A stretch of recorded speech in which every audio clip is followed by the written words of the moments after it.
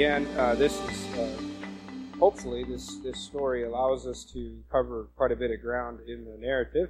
We're going to try to get the entire chapter done tonight because it's one long story. So we probably won't read through every verse of it, but we'll jump around as we go through it and fill in the blanks as we work our way through it. This is the first signs of a threat to the church. Obviously, the threats and the persecution are going to increase. It's going to be a lot more than it was, but this is just that first initial sign of it. And it's still, as I was thinking about it, trying to put myself in this predicament, still greater than anything we've ever seen. As we see that Peter and John have never made it home from the day that they went 2 weeks ago when we met and we looked in Acts 3, when they healed the man in the temple, and then they did a good deed, and then used that opportunity to preach and to tell folks why this man was healed.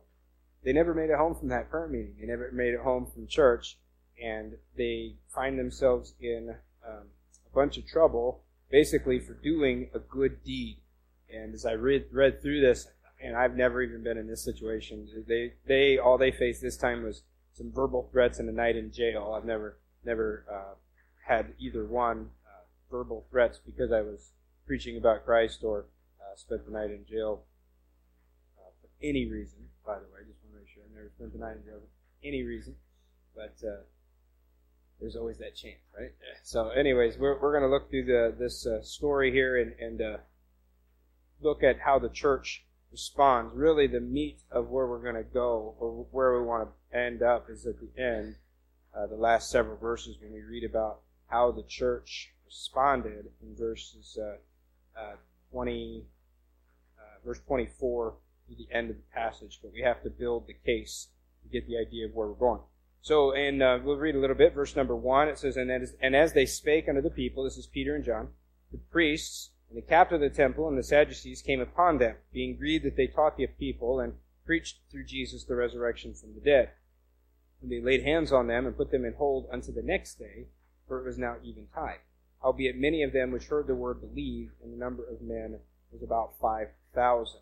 So Peter and John have healed this man. They have caused a great commotion in the temple, probably, as I showed you in the picture a couple weeks back, probably on the steps of the temple, where 5,000 at least people were there, because it says that 5,000 men believed. So if it's not counting the women, then we can assume that women would have believed. And we also want to assume that people heard that didn't believe. You don't usually get a 100% success rate. So I'm imagining many, many thousands of people on the steps here, hearing Peter preach, seeing that this man that they've all seen, they're all their lives, for 40 years, this man was a 40-year-old crippled man who had instantly been healed, and now Peter is giving glory to Christ and giving credit to Jesus for doing that. He preaches a message more powerful than the message of Pentecost, because we see more people coming to Christ. The results are greater because of that. Up to this point, the church has grown in large jumps. They've grown from 120 to 3,120 to now 8,120, and they continue to grow. The scripture doesn't continue to record how big the church gets, partly because they scatter, and the church becomes the local churches all throughout the world because of what we start to see here, this idea of persecution. As I read through this story, and as we continue on to the book of Acts, I really want to get an idea of why is this in here, because I don't want persecution, honestly. I don't think any of us do. I don't think we want to suffer persecution. We don't want to have to do secret church. We don't want to have to make a choice between laying down our life or standing up for Christ, although I think heroically we all would say, oh yeah, I'll do that. But I don't want to have to prove it. I'd just rather live it comfortably, live the American dream, and be sold out for Christ. But at least for these people, that was not the case. So we see some groups of people that were mentioned here. There was the captain of the temple, and he would have been the second in command, if you will, of the temple. He was second only to the high priest, The high priest is mentioned later on in the chapter. He was part of the council that would meet with them down in verse number, I can't see now, I can't see the words. Verse number 6, there it is. Annas, the high priest, and Caiaphas. The actual high priest here was Caiaphas, but Annas was the father-in-law of Caiaphas. He had been the former high priest, and kind of like how our presidents retain their title even after they're no longer the official president, that's Annas. But also, it showed that he, in history tells us that he had a lot of power and influence over the Sanhedrin. We'll talk about the Sanhedrin in just a moment. It talks about another group of people here called the Sadducees. You see them pop up a lot. Jesus had a big problem with Pharisees and with Sadducees. Excuse me, take this off. This is a problem. He had a lot of issues with the Sadducees. And let me just give you a little bit of background on them. Sadducees were the majority of what we call the Sanhedrin. This would have been the council of 71 elders, 70 elders plus the one high priest. And that's the people in front of, that's the people that Peter and John are standing in front of, about to plead their case, and really actually going to point their fingers at them. But most of the Sanhedrin were Sadducees, and they were wealthy aristocrats. They had a big investment in how things went politically and economically. They were very interested in keeping the peace because they were going to be affected by that financially. If we go all the way back, the same reason that Jesus was crucified was because Pilate was willing to let Jesus go, but because he feared that the crowd would turn into a mob and riot. He let them have what they wanted to keep the peace because word would get back to Caesar and all of that. Well, that's what the Sadducees are kind of doing here, wanting to do something more, but because of the people, we'll see. I'm jumping ahead of my story a little bit. Religiously, they believed that only the first 5 books, the books of the law, were legitimate. They didn't really accept anything else, so they looked at Moses' law, and that's it. They didn't believe, and this is an important thing, they didn't believe that anybody but priests should teach the people, and they didn't believe in the resurrection. They denied the resurrection, so that meant that they denied Jesus is alive. They denied that anybody would be resurrected. The death is the end. So if we understand those two things right there about what the Sadducees believed as far as priests should only teach and that there is no resurrection, when we read that verse, those verses again, we get an idea of why they're stirred up. Because it says back in verse number 2, it says that they were grieved that they taught the people because they weren't priests. They were fishermen. These were uneducated. They were unofficial. They were speaking unofficially in their mind, and they didn't have the right to do that. But also it says that they preached through Jesus the resurrection from the dead. So they preached the resurrection, which they categorically denied, but then they also objected to the fact that they credited the resurrection through someone who had already died. And so since they believe there's no resurrection, then the one to whom you give credit can't be responsible because he's dead as well, if you don't believe in resurrection. Well, all of these things happen, and they begin to scheme and figure out how we're going to figure all this out. So they arrest them because it was eventide. They were going to stand before the Sanhedrin. The Sanhedrin only met in the mornings, and so instead of letting them go and ask them to come back in the morning, they said, let's just arrest you, and then we will keep you in prison, and then we can have you when we want. We already seen through the way that they treated Jesus that these people did whatever they want. And so that's what they're doing with Peter and John. And so in this story, it kind of caps off the last story in verse number 4 by telling, even though they arrested them and they put an end to the preaching, howbeit many people believed on Christ that day. So then on the morning, in verse number 5, it's the next morning, they pull these 2 men out of jail and they stand before what is called the Sanhedrin. In verse number 5, it says, it came to pass on the morrow that their rulers and elders and scribes, and Annas the high priest, and Caiaphas, and John, and Alexander, and as many as were of the kindred of the high priest, were gathered together at Jerusalem. So not only is it the Sanhedrin, but it's actually members of this priestly family. We know a little bit about Annas. We know a little bit about Caiaphas. John here was Caiaphas' son, and then we don't really know anything about who Alexander was. but probably someone of importance. And all of these people are sitting around. Imagine being in front of a court of 70 people, and 70 people who are ready to not listen to you, but ready just to judge you and write you off. And so then they jump into it. And it said in verse number 7, "And when they had set them in the midst, they asked, 'By what power or by what name have you done this?'"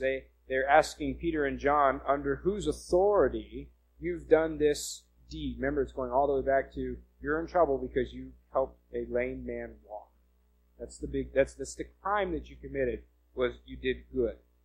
And so they're asking by whose authority or under whose power. Now, they couldn't doubt the fact that the miracle had actually happened. They couldn't cast a shadow on that. So what they're doing is they're bringing up into question how you did this, or why you did this, under whose authority.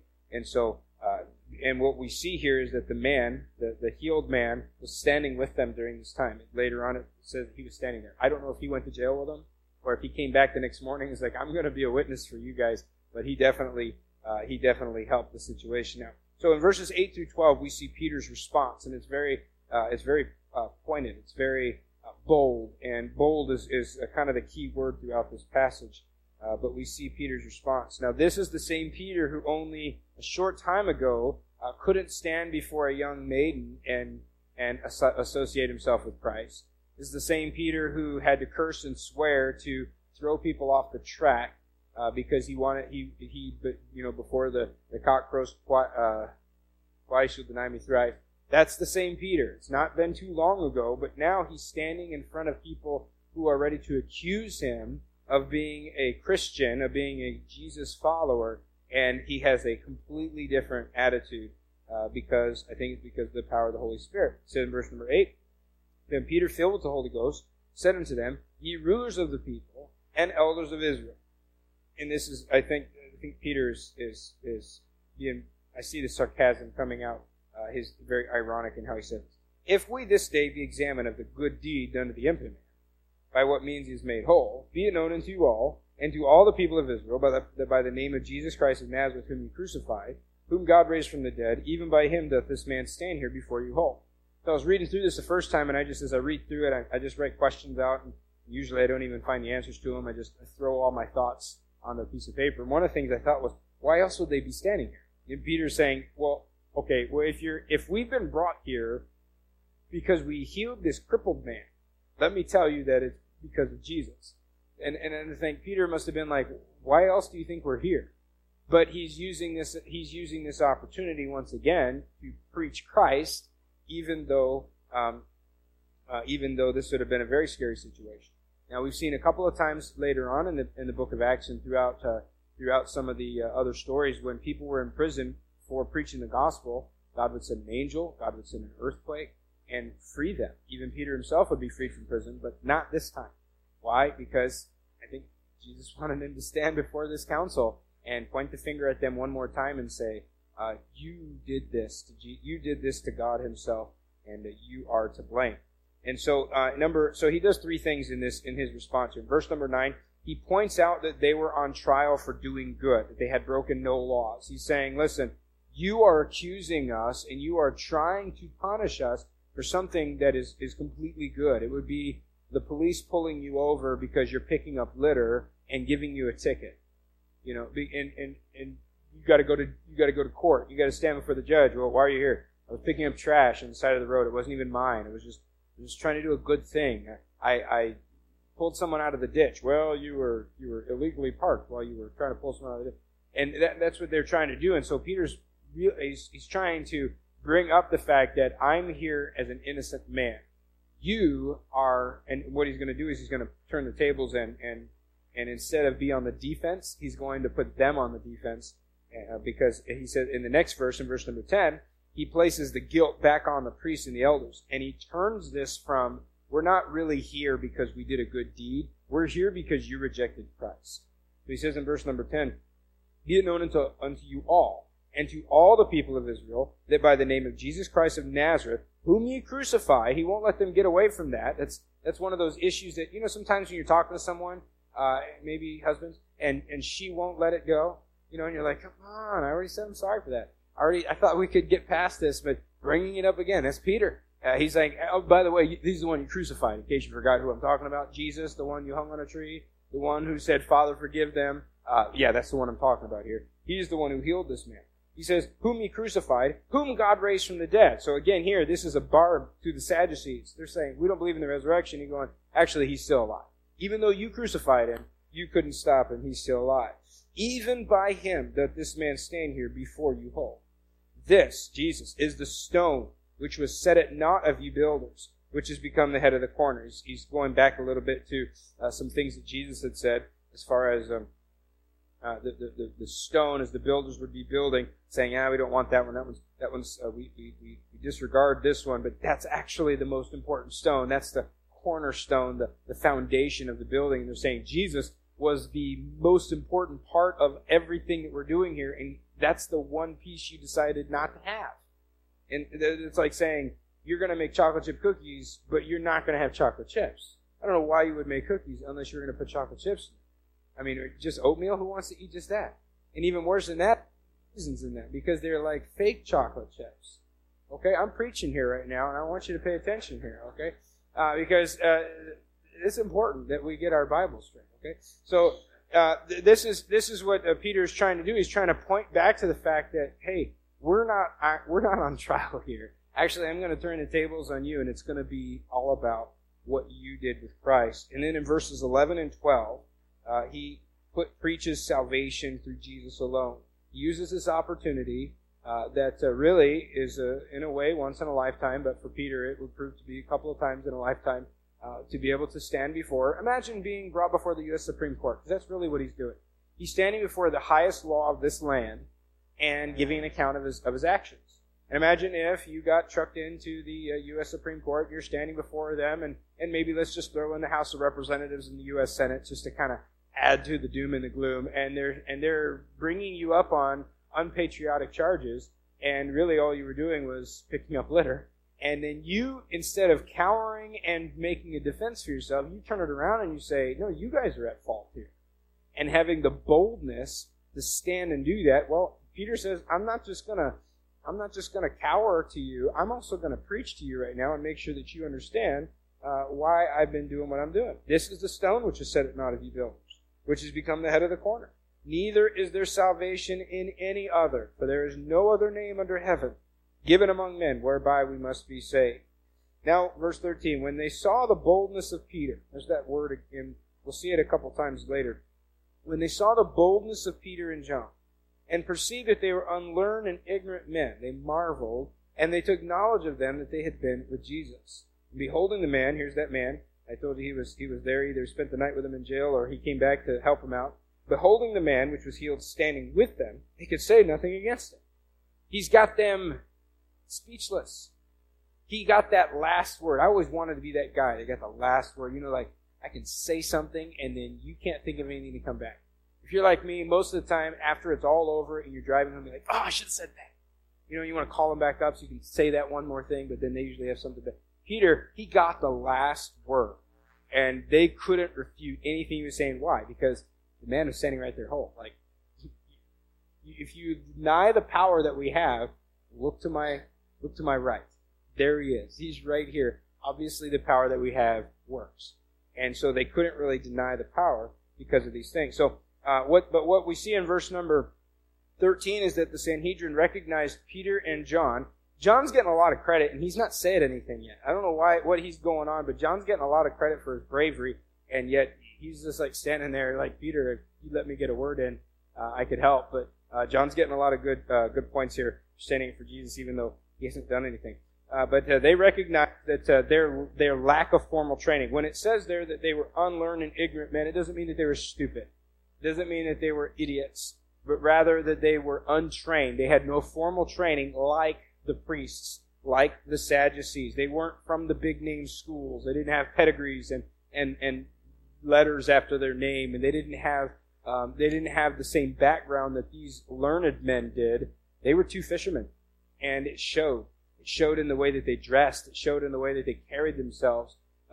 When you go to big cities, you can kind of point out, like, that person doesn't belong right there, you know? Maybe you feel like that sometime when you're like, I'm a country person and I'm out in the middle of a big city, or when a big city person comes to town and you're like, that person doesn't belong here. They've got too clean of shoes, or that outfit, that wardrobe doesn't go with this setting. That's how much they stuck out in the compared to the Sanhedrin, because they were unlearned and ignorant, or rather they were uneducated. But it says that though formerly untrained, their time with Jesus had prepared them to speak up for him. It says there that they beheld that they were ignorant, unlearned and ignorant men. They marveled, and they took knowledge of the fact that they had been with Jesus. This is all that they needed. And really, they had been with Jesus for 3 years. And really, if we look at their 3-year stint as following Jesus, we don't see a lot of successes. We see the disciples messing up and not getting it, and not getting it. Some of you teach. You know what I'm talking about when you're trying to teach someone and they don't get it, and they don't get it, and they don't get it, and then they ace the test and like, what? I wasn't expecting that. But that's exactly what's going on here. Peter failed and failed and failed and failed, but when it was time, when it really mattered, he got it so much that other people said, he really has been with Jesus. He really knows what he's talking about. The same way that when Jesus would stand, and the Bible says would speak with the same authority that the scribes and the Pharisees didn't even have, the people who vocationally study the law, Jesus could stand up and out-teach them. He could out-think them. He could out-speak them. And they're like, wow, how does he get this stuff? Now Peter and John are starting to act that way. And the Sanhedrin, these 71 men who are supposed to be the smartest and the biggest and the brightest, they're going, wow, man, these guys are good. And we can't say anything to there's no loopholes in what they're saying. There's no flaws in what he's teaching. And especially, the proof is in the pudding. It's right there. This man has been healed. And so they realized that they had been with Jesus. They realized that also, and they're kind of at the point where they have to admit the men have broken no laws, and they cannot be punished. It says there in verse number 15, they don't know what else to do, so they command them to go aside out of the council, and they conferred among themselves. Okay, well, now what do we do? What do we do now? We can't punish these guys. They didn't break a law. They really did a good thing. His argument was, rock solid. No leaks in that. So it says, what do we do to these men? For that indeed a notable miracle had been done by them, is manifest to all that dwell in Jerusalem, and we cannot deny it, because everybody saw it. We can't brush this under the rug. We can't pretend it didn't happen. Not only did we see this, 5,000 people saw it in the temple yesterday, and they're spreading the news. And by this time, more than the people that originally saw it have heard about this. And many people are spreading the word. So what they do in verse 17, to just stop the bleeding, if you will, to prevent it from spreading any further, let's straightly threaten them that they speak henceforth to no man in this name. And they called them, and they did exactly that. They commanded them to not speak or teach at all in the name of Jesus. Let's just stop. Think about it. What Peter and John did was not walk into the temple and preach. They walked into the temple and they healed a man. They did a good deed that gave them an opportunity to teach the truth. What these guys are saying is, we're willing to miss out on the good deeds that you can do simply because we don't want to hear your message. It's really uncaring for these people who are supposed to be the leaders of the community, saying, we don't want you to heal anybody else, because when you heal people, you give the credit to Jesus. We don't want you to make blind people see again. We don't want you to make lame people walk again. We don't want you to do any of these so-called miracles, even though they're helpful, because you keep giving the credit in the place we don't want it to be. It really is just an incredible, their reasoning and their thought process there, that logic. So they threatened Peter and John, and they basically try to scare them into falling in line. Verse 19, again, we see this boldness. Peter and John answered and said to them, whether it be right in the sight of God to hearken unto you more than unto God, judge ye. It's like, leave that up to you, because Peter says, whether you think that we should obey you instead of God, that's up for you to decide. But notice what he says, but we cannot but speak the things which we've seen and heard. We can't help but say the things that we saw. That's what a witness is. He says, we can't help but witness. We can't help but testify of the things that we've seen.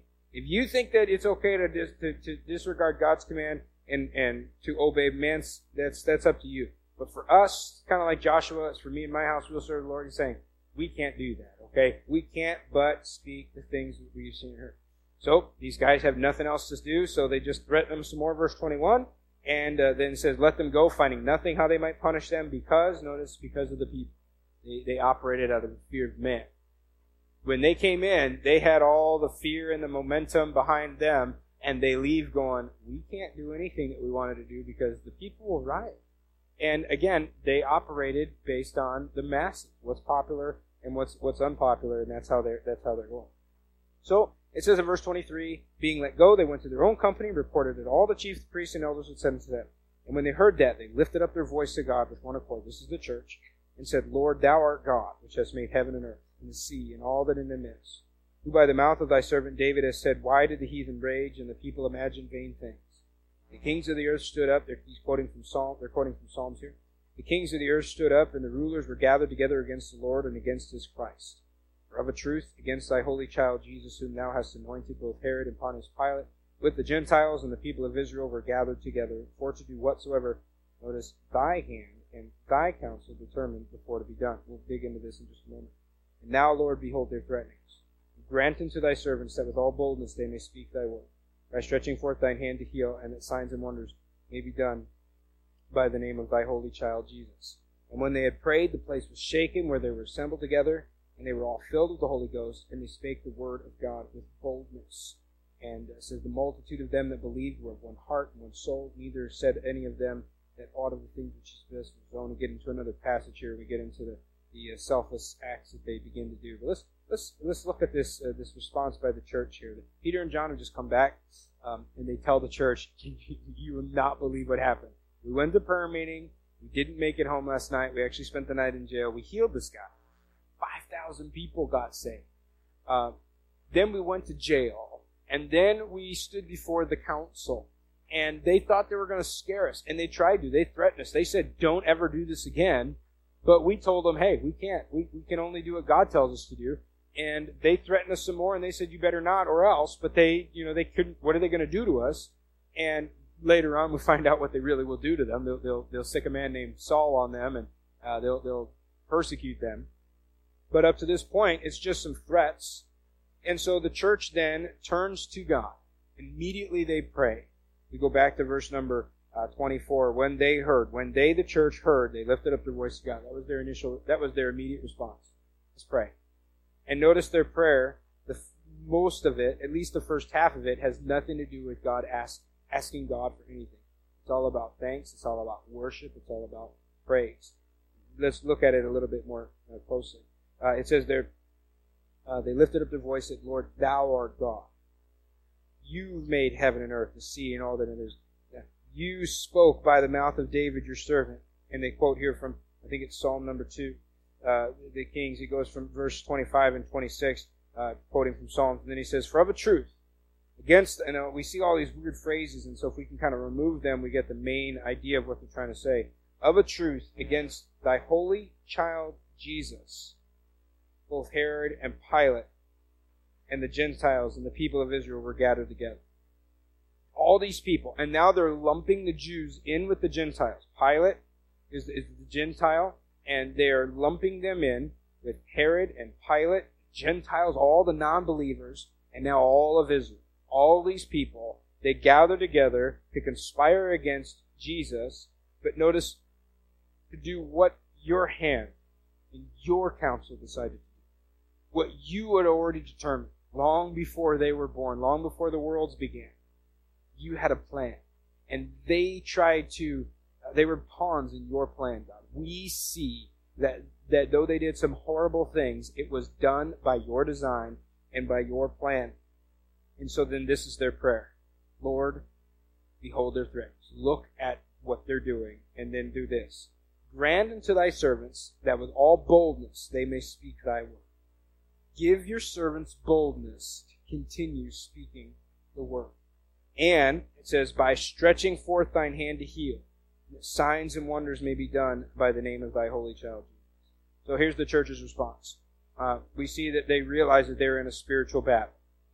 Ephesians tells us we wrestle not against flesh and blood.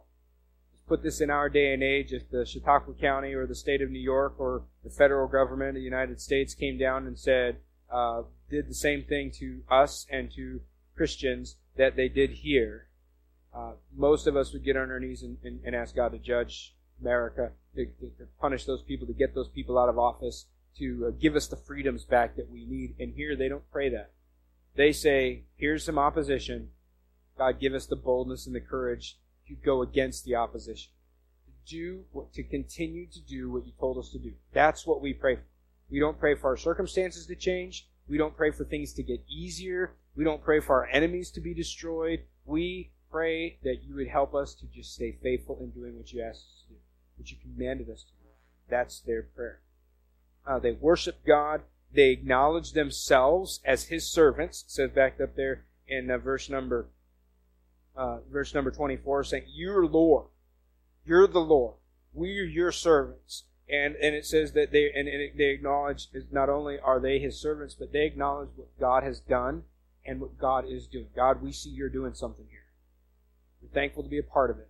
Help us to be faithful in what you're doing. Notice, and I kind of said this already a little bit, but look at the issue that they're praying against, the opposition of preaching the gospel.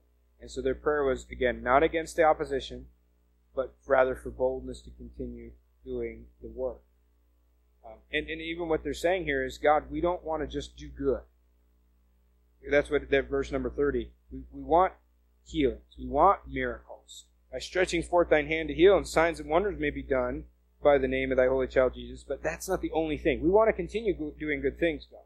But we want also that those good deeds would help spread your message. Help us to use that. If you use us, basically boil it down to two things. God, work through us and help us to speak boldly for you. That's what they're asking. God, do work through us. Continue. We're not backing down. Work through us and help us to speak boldly for you and help us to be faithful no matter what the outcome. So let's look at a couple of takeaways. There's 4 of them here, and I put some additional questions just for maybe some discussion later on if you want to sit down and think about it later on. But let's look at these 4 things, 4 takeaways that we get from this. Number 1, like Peter and John, with or without persecution, we are called to be witnesses. Peter and John were not the only recipients of Acts 1:8, ye shall be witnesses, that was given to the entire church, of which we are a part of. And so he did not call us to be experts. He did not call us to be like the council, like the Sanhedrin, to be these highly trained theological powerhouses. He said, I just want you to say what you saw. That means you got to see something. That means you have to have experienced something.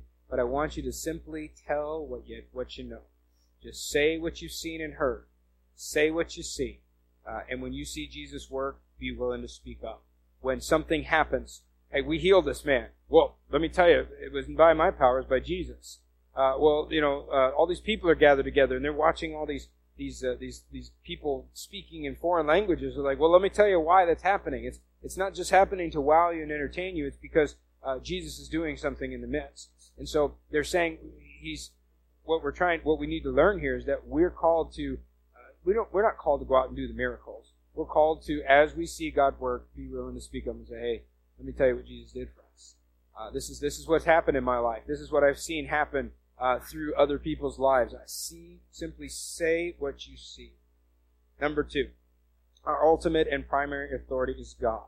So when we get into passages like this, when we talk about the Christians' loyalties and allegiances to human authorities, our ultimate and primary authority is to God.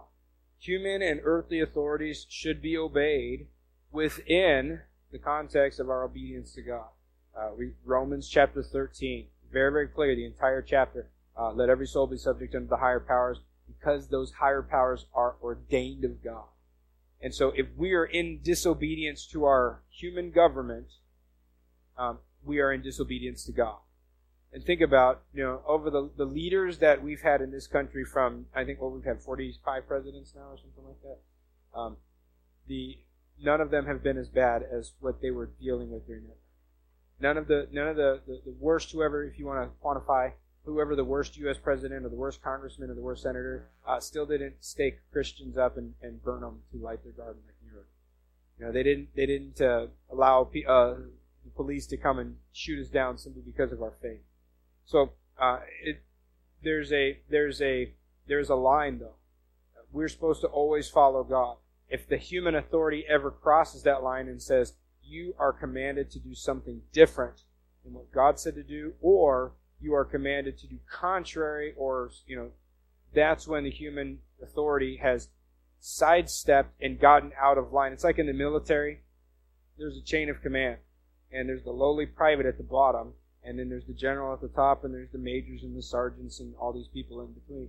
Well, the private's supposed to obey every single one of them, but ultimately, he's obeying the top. And if his sergeant goes out of line and asks him to do something, commands him to do something that is not in line with what the chain of command is, he's no longer obligated to obey him. Because ultimately, he's supposed to be obeying his captain, his general. And that's what, and our captain is Christ, and so we are obligated to obey. I put some other verses in there to look at that with number 2 and number 3 there.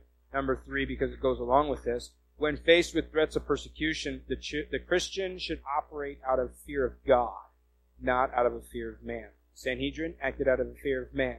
Look at these verses. Psalm 118. The Lord is on my side. I will not fear. What can man do to me? Jesus said, fear not them which kill the body. I have a tough time with that one, okay? I do fear, you come at me with a gun or a knife, I'll fear you, okay? I'm afraid. And if someone said, I'm not afraid because I'm a Christian, you're a weird one, at least, but Jesus is saying, don't be afraid. All they can do is kill you. I was like, well, that's a pretty big one, Jesus. But he's saying, rather fear him who is able to kill your soul. Fear the one that can do far greater damage to you, the one who can destroy both your body and your soul in hell. Hebrews tells us, the Lord is my helper, I will not fear what man can do to me. And then again, in Ecclesiastes, as Solomon wraps up all of his wisdom, he says, let's hear the conclusion of the whole matter. Fear God. Keep his commandments. This is the whole duty of man. And Jesus said, when they tried to trap him with this idea of civil disobedience, he said, oh, what should we do? Should we pay taxes to Caesar? He's wicked. He's awful. And Jesus said, well, whose inscription's on it? Whose face is on it? Of course, it's Caesar's. Give Caesar that which is his. Pay your taxes. He told Peter one time, and someone asked him, if you pay taxes? He's like, yeah, I do. Peter, go down there and find some fish, and there'll be some gold in there, and go pay our taxes. He wasn't against hiding it. Well, I don't have to obey man. I only obey God. Well, the God that you supposedly obey tells you to obey man. But if that man ever says, don't obey God, obey me instead, we do have an obligation to our God. Number 4 and the last one. Prayer is still the best response to the question, what do I do? When we're not sure what to do, think about Peter and John in this situation. What do? We were just told by the people that killed our leader. We were just told by some people who are not afraid to do illegal, dirty, underhanded things to get their way. We were told by these people to stop. What do we do? And the church says, let's pray. Let's pray about it. Let's not get all scared yet. Let's not run away. Let's not hide. Let's bow our heads and let's pray. And let's ask God, what do we do? And again, and I mentioned this a couple of Wednesdays ago, learning to pray effectively. When we do pray, how we pray, I really do think matters. Praying the right way, asking for the right things. Again, they didn't pray and say, God, would you please destroy the council? Would you please raise up better leaders than what we have? They said, that's happening, and we see that you're working. Help us to be faithful. Help us to do the thing that we're supposed to do, no matter what. We're going to see the persecution is going to ramp up. We're going to see the church is going to scatter. That's how they're going to fulfill the Great Commission. I've talked to a couple of you over the weeks, and it's interesting to draw the parallels between the rapid growth and the spread of the gospel with the persecution of the church.